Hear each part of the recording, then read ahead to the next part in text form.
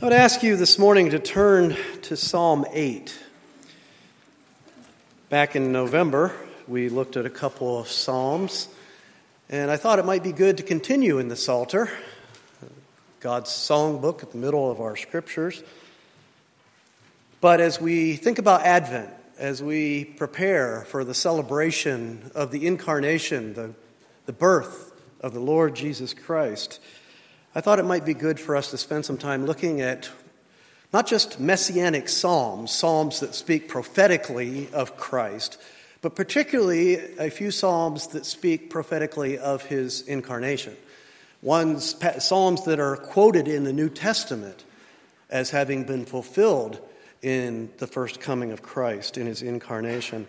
And so one of those psalms, one of my favorites, is Psalm 8. So we'll turn there, we'll read the entire psalm this morning.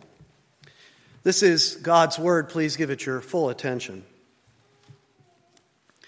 O Lord, our Lord, how majestic is your name in all the earth. You have set your glory above the heavens.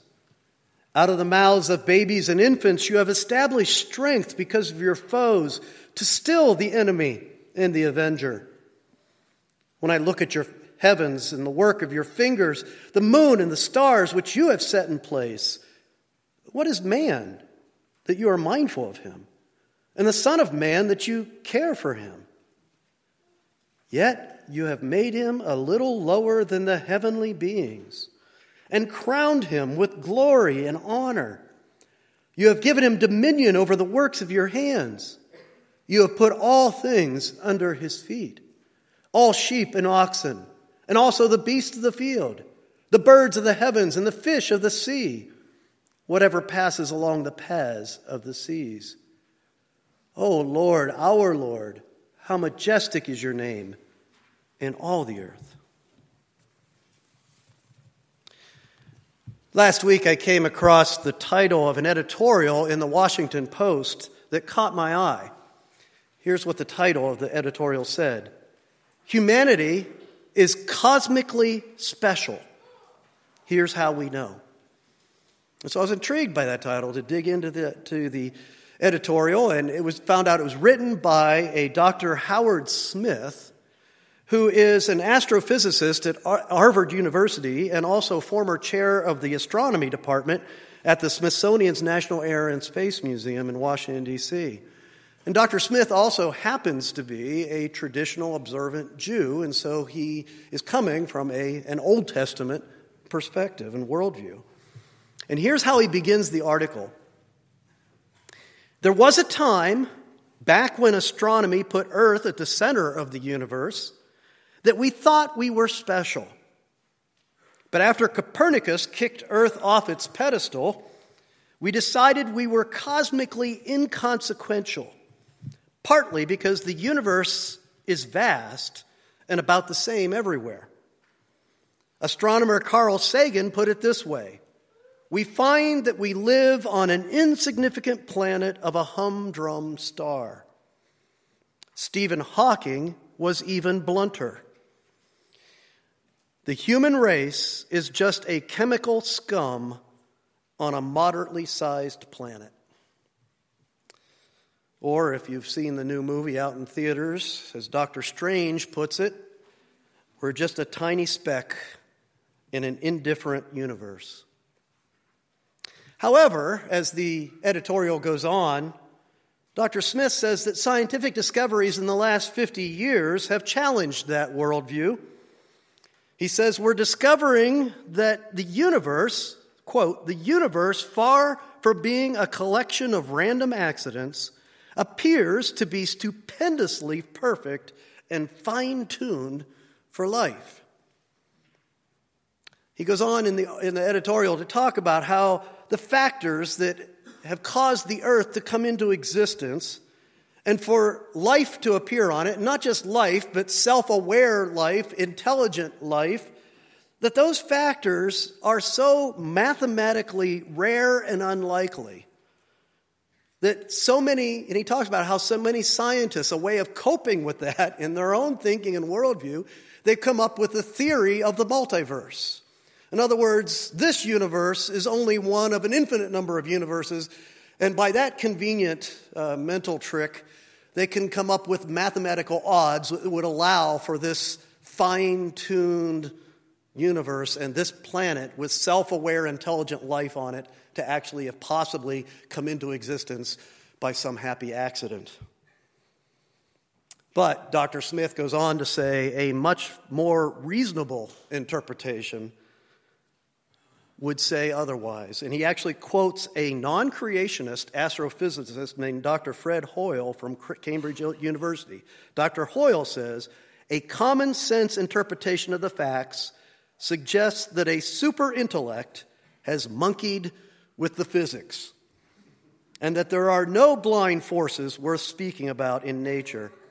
The numbers one calculates from the facts seem to me so overwhelming as to put this conclusion almost beyond question. What this editorial points us to is that really the first and most foundational question that you need to answer in your life, the one that will set the foundation for your worldview, your philosophy, your religious views, and your moral views. The most basic question every human being has to ask themselves is this question: is there a creator? Am I a created being? Your answer to that question dramatically affects every other belief and every other moral standard that you take, every decision that you make in life. I honestly have a hard time understanding satisfied agnostics. I mean, how can you treat that foundational question to life as though it doesn't really matter, or you don't care, or you're indifferent to the answer? It's okay to be an unsatisfied agnostic if you're still searching, if you're still looking, because there's still a lot of people out there in that category. Are we just a chemical scum on a moderate-sized planet? Is that really who we are? Well, Psalm 8 gives the definitive answer from the perspective of God's word. O Lord, our Lord, how majestic is your name in all the earth. What is man that you are mindful of him? You have made him a little lower than the heavenly beings and crowned him with glory and honor. Psalm 8 is saying, if you're a human being, you are special. You're very special, more special than you realize. Now, I hear that all the time out there in the world around me, that we are to really drive that message home to our children. Make sure that they understand every day they're special. And we tell them, you're very, very special. And yet, we teach them in this culture a worldview that totally militates against that idea. That really does lead to the rational conclusion that you are chemical scum on a moderately sized planet in a vast universe. And really, isn't that what Christmas, the message of Christmas is to our children, is that they're special. Not special because we load them with a bunch of presents. They're special because of what Psalm 8 tells us about who they are. Psalm 8 begins by contemplating God's glory. He's going to get to man's glory, but he begins by contemplating God's glory. And that reminds me of John Calvin's Institutes. The most well-known writing of John Calvin was the Institutes of the Christian Religion. And I've always been fascinated by how he begins that great religious document. He says, nearly all wisdom we possess, and that is to say, true and sound wisdom, consists of two parts: the knowledge of God and the knowledge of ourselves. But then he goes on for several pages wrestling with, well, which should we study first? Should we study who God is, or should we study who we are? And he debates about which, because he feels that studying one or the other will lead to the other. But he finally comes around to the conclusion we should start with the glory of God. And so David does the same thing here in Psalm 8. He reflects upon the majesty of our Creator. Look at verse 1. It's an outburst. It's an emotional outburst. It should not be read dispassionately. He says, O Lord, our Lord, how majestic is your name in all the earth. He's overcome with a spirit of humility and praise before this God. God's name, he says, is majestic. The name of God. When the scriptures talk about the name of God, we don't put that much stock in our names. We treat our names as though they're not that big of a deal. But in Scripture, when it talks about God's name, what it means is the sum total of all that God has revealed us about himself. So that's an awfully big subject. God's name is the sum total of all that he has revealed about himself, both in his creation and in his word. And David says, your name, O Lord, this sum total of everything you've told us about yourself, it's majestic in all the earth. As David would say later in Psalm 139, such knowledge is too wonderful for me. The word majestic means, it comes from a Hebrew root word that means to expand. And so the other words, the word majestic here, the root idea is that God's majesty is so wide, so deep, so high, so beyond my comprehension. And so the English translations use words like great or glorious or excellent. God is so majestic.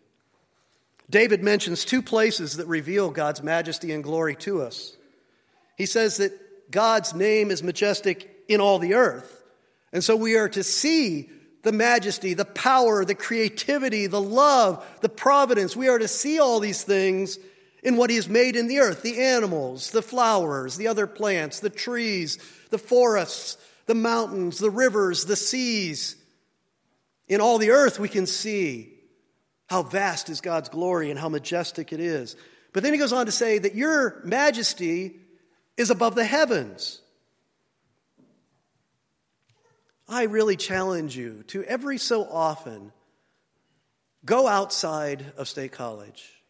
Get away from the street lights.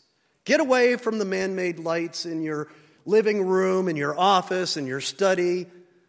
You don't have to go very far. When I lived in the Philadelphia suburbs, you had to drive 45 minutes to get away from man-made light. But here you can drive a mile or two out of town and find yourself in the middle of a meadow or a farmer's field and go out there on a clear night and look, like David looked here in Psalm 8, at the majesty of God revealed in the heavens.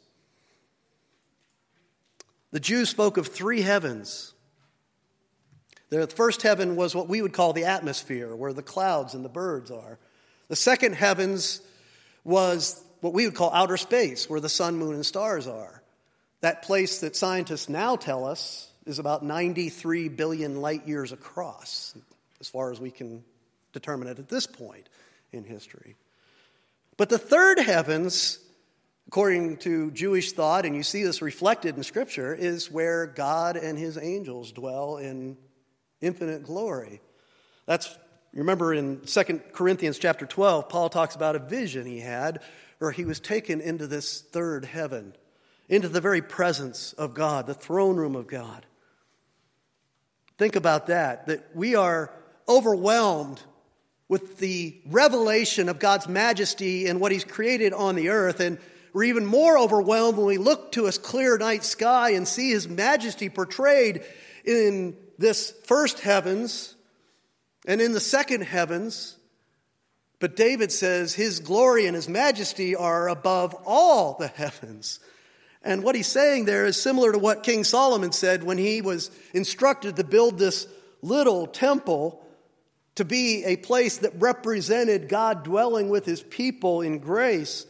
And remember, when the temple was finished, he said in 1 Kings chapter 8, verse 27, "Will God indeed dwell on earth? Behold, heaven and the highest heaven cannot contain you. How much less this house that I have built?" O Lord, our Lord, how majestic is your name in all the earth. You have set your glory above the heavens. But then notice what he does in verse 2. David shifts the focus, not just from the vastness of the universe to the planet Earth, which he certainly does, this tiny little planet that's lost in this vastness of the universe. He shifts the focus to one of the tiniest creatures on this tiny planet. He says, out of the mouth of babies and infants you have established strength because of your foes. Now, language might be a little difficult there, but it's profound what he's saying. He's saying that the gibberish, the early vocalizations of our youngest children, our infants and our babies, that in and of itself is enough to quiet those who oppose God. That the glory and majesty of God that is reflected even in the speech of an infant is enough to stop the mouths of the accusers and enemies of God. He's reveling in the majesty of God that's in a very small baby. Last week I had the privilege of being able to spend some significant time with my daughter's babies and my son's babies. And it's been a long time since I spent time with babies, and I've realized, first of all, I'm glad that the Lord has brought me past that stage of life. I couldn't handle it like my sons and daughters do at this point. But I love them, and it was kind of great after having raised children to look at babies again and see them with fresh eyes, to see what a testimony they are to the glory of God. And that's really what David is saying here. He's saying that as vast and glorious as God's revelation is in the heavens and on earth, there's something in humanity. There's something even in the smallest baby that is a far greater revelation of who God is than all of that. And so that's why he turns his focus to man, to humans, to human beings like you and me when he gets to the next verse. And there in verses 3 and 4, he describes the original majesty of man. David looks up at the moon and the stars, and even with his limited scientific knowledge and technology in that ancient day, still looking up to the heavens makes him feel very, very, very small, just as it does Stephen Hawking. Makes him feel like the chemical scum on a moderate-sized planet. And so he says, what is man in light of all of this? But then he immediately says what God has revealed to him to be true, is that man is special. And he says that man is special for two reasons. He says, first of all, because God is mindful of him. All he's saying there is that God notices him. And that is all the more amazing in this day when we know how big the universe is. 93 billion light years across. How amazing is it that God even notices the intelligent life that he placed on this small planet? And David is astounded at that. Reminds me of the great pastor and writer and hymn writer John Newton, who wrote Amazing Grace. He said that in his process of coming to know Christ, he said that the first thing he feared was not the punishment of a just God. The first thing he feared was being overlooked by God, of not being noticed by God. But David says, no, this God who created all of this notices each one of us. He's mindful of us. But he goes on to say that he does much more than just notice human beings. He says, you care for man. The original Hebrew word is to visit. And he doesn't mean like dropping by for a minute. He means to come and dwell with. How astounding is that? That the God, the majestic God of the universe, not only notices man, but he comes to visit him. He comes to oversee him. The word means to oversee, to care for, to nurture, to walk with in the garden.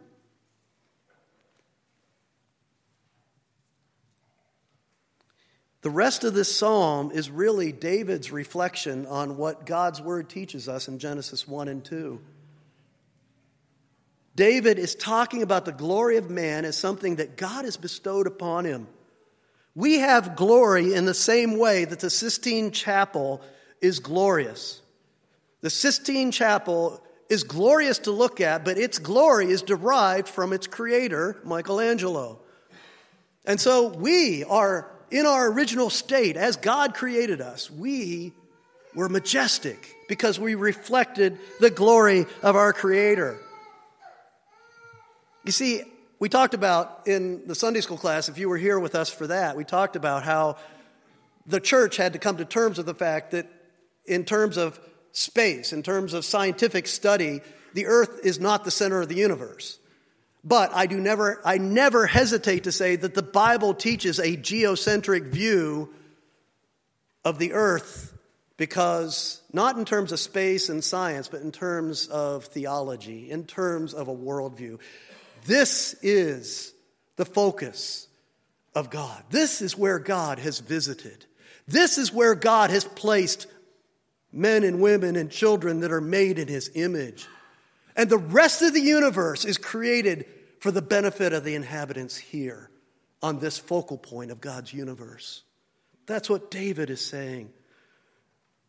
And man, woman, and child, human beings, mankind is the pais de resistance of His creation. I worked hard on that all week. He is the crowning point of all of God's creation. He is the tour de force, the masterpiece of creation, as God originally intended. God breathed into the nostrils of this creature, and he became a living being. God created man in His own image. In the image of God, He created him. Male and female, He created them. That's why we're special. In chapter 2 of Genesis, you ever wonder why God gave us two accounts of the creation? Genesis 1 and 2, like we have four Gospels that give the account of the life of Christ. We have two accounts of creation. One focuses on how we are the crown and the pais de resistance of creation. If I'm going to practice all week, I'm going to say it at least twice. If that's the purpose of Genesis 1, then the purpose of Genesis 2 is to say that this God who created us has visited us. This God has come to walk with us in the garden, to be an intimate personal relationship with us. That's what Genesis 2 is about. And that blows David's mind, and I hope it blows your mind this morning. We are made in the image of God. We are made to reflect God's glory. And even though we are going to talk in a moment about the fall, there is still much of the glory of God reflected in this human being that He has created. It's the basis for much of the morality of Scripture from that point on. Let me give you one example. Over in James chapter 3, James addresses the fact that because of sin and because of the fall, we are brutal to each other with our tongues. We cut each other up with our tongues. We devastate each other with our words. And he addresses it in terms of God's original intent in creation. Listen to what he says in James chapter 3. No human being can tame the tongue. It is a restless evil full of deadly poison. With it we bless our Lord and Father, and with it we curse people who are made in the likeness of God. From the same mouth come blessing and cursing. My brothers, these things ought not to be so, because that was not God's intent.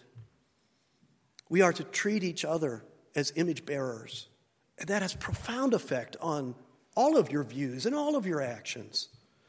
I was disturbed in this most recent election, and I'm sorry, I'm going to make one more reference to this recent election. I was disturbed by the fact that my Christian brothers and sisters were ending up on two sides of a debate. On one side, on the right side, we had Christians that all they cared about was standing for the image of God in the unborn child, rightly so, and being anti-abortion.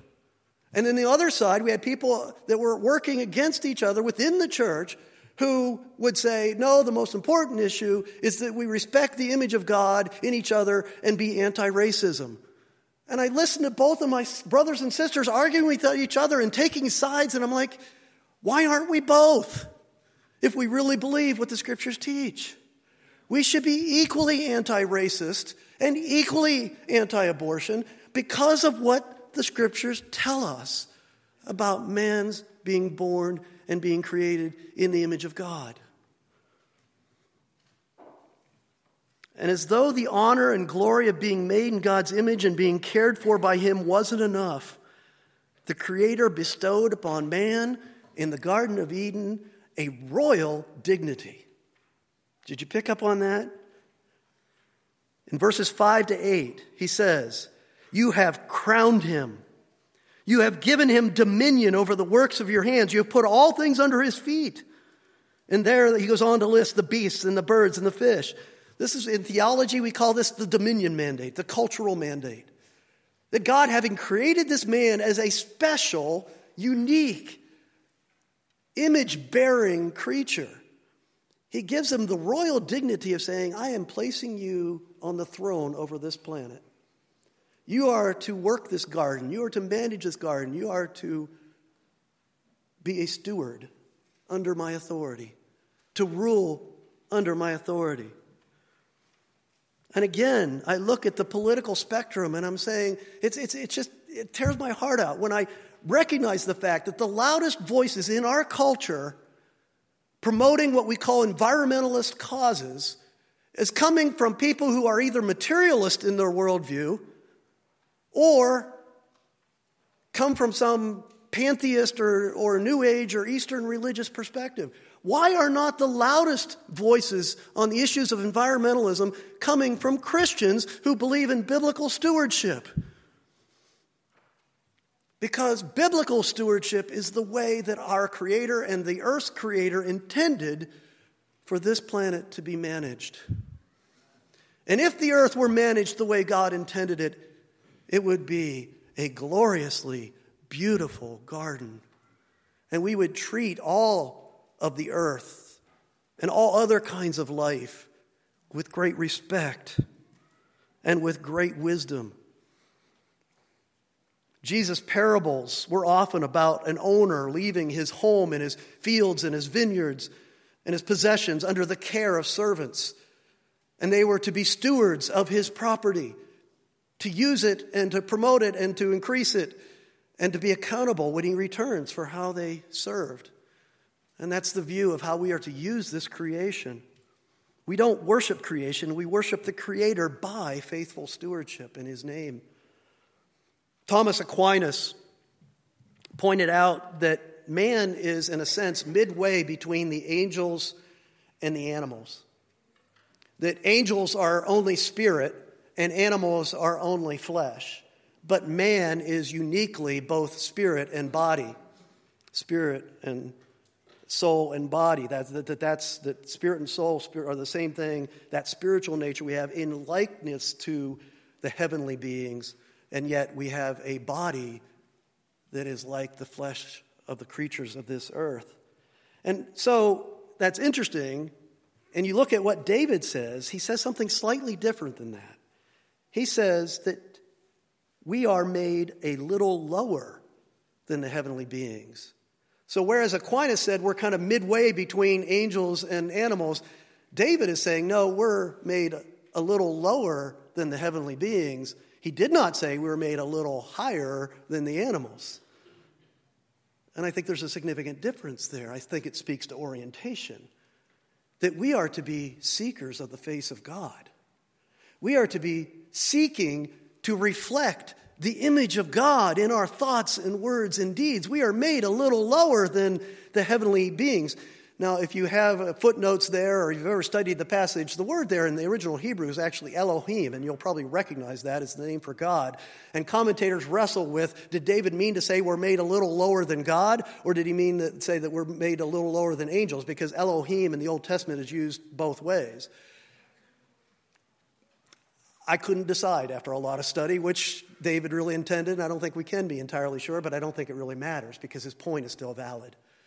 Is that we are made in the image of God, lower than God, lower in our status than the angels temporarily, although keep in mind angels are servants of ours, and there's a sense in which we are the ones who will reign forever with God. But we are made a little lower because we are to be seeking the face of God. We are to have a heavenward orientation, and that makes us special. But as you know, after Genesis 1 and 2 comes Genesis 3. And the first man and the first woman rejected their Creator, rebelled against him, considered his truth a lie, and put themselves in the place of God and made themselves the center of their own existence and sought to meet their needs through sin. And isn't that, in light of what we've just said about the majesty of man made in the image of God, isn't that really the horror of sin?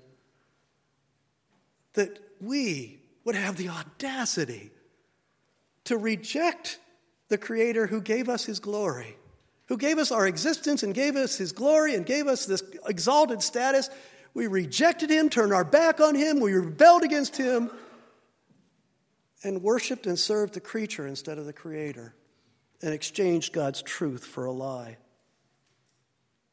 And the result is that our sins have separated us from our God and have placed us under his just wrath.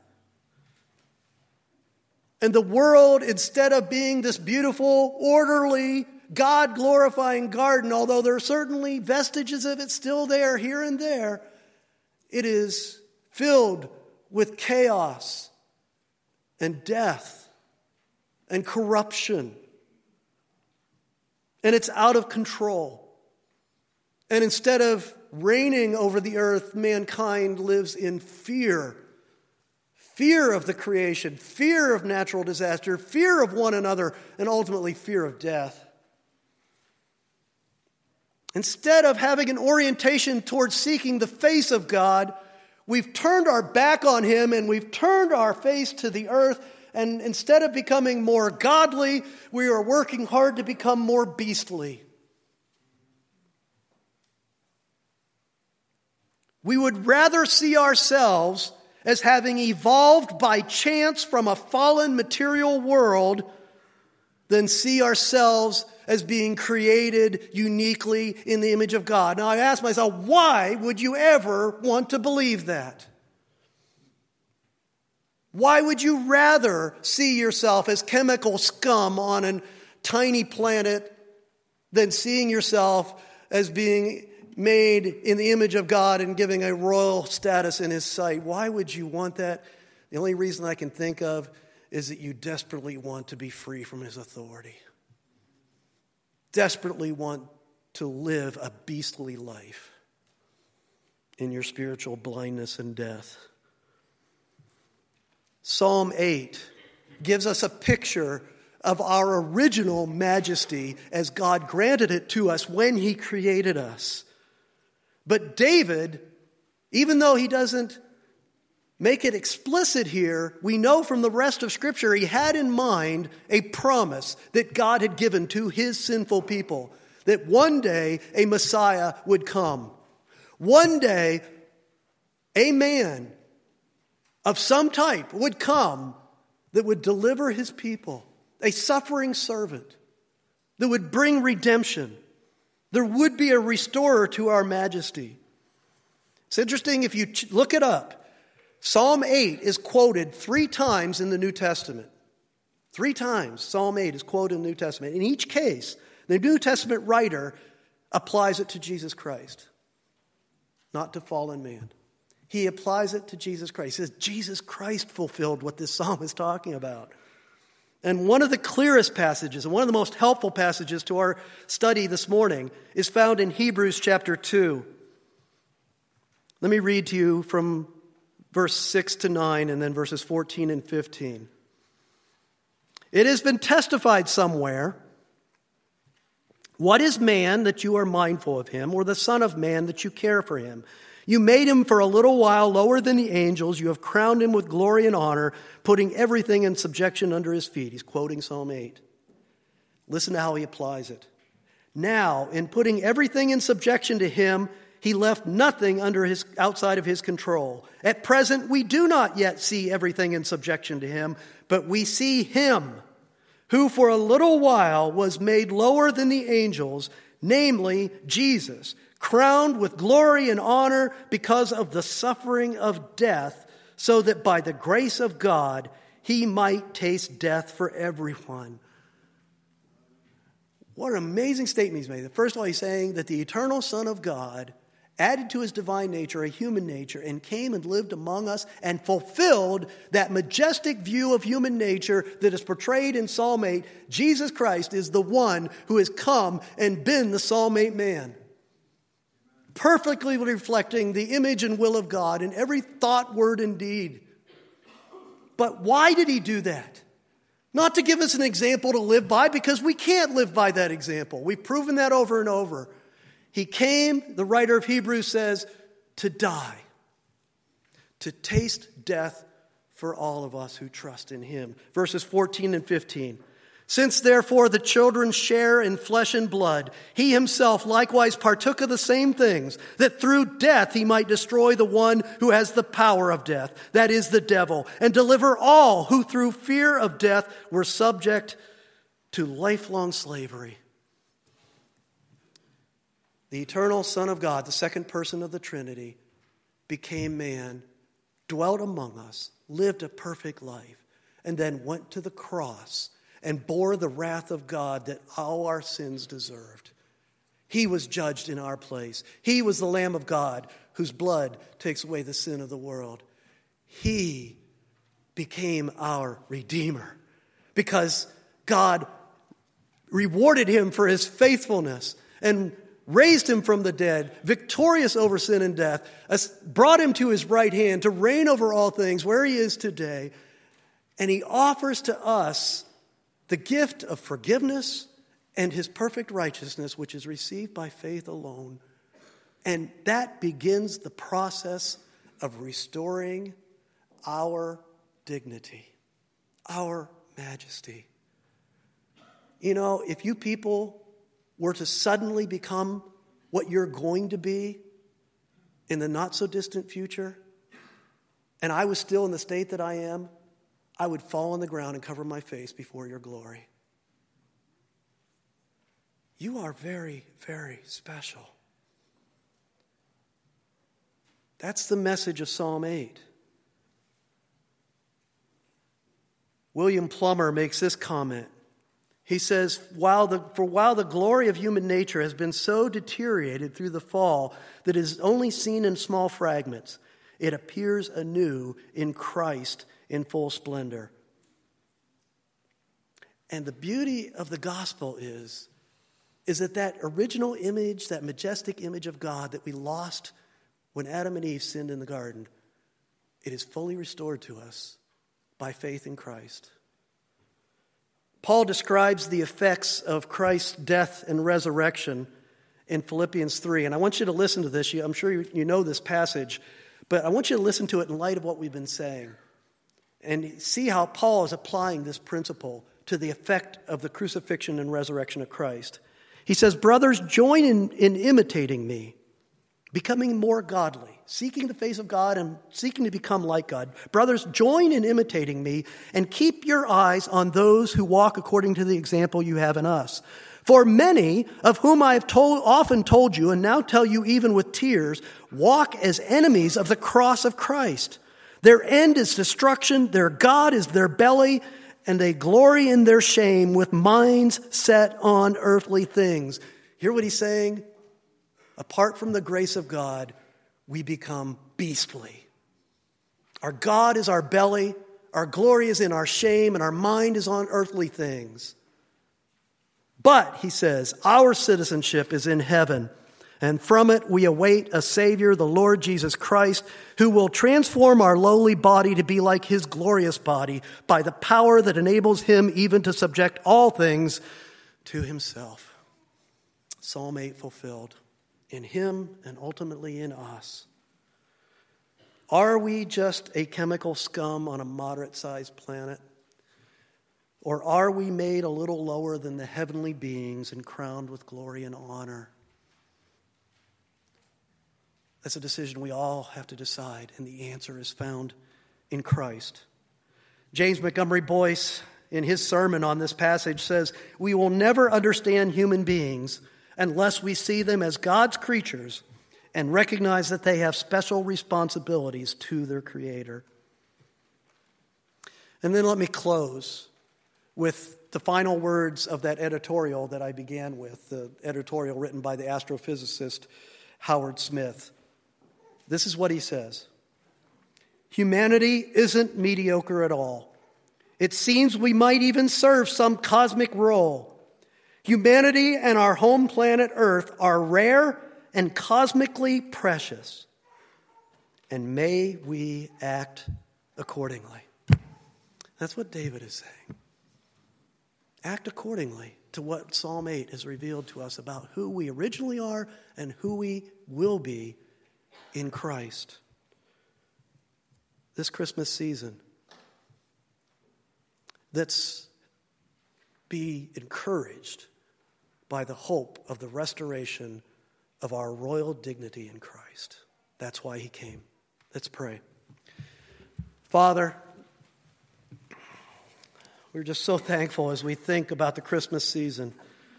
We're so thankful for the greatest gift, the gift of salvation to us.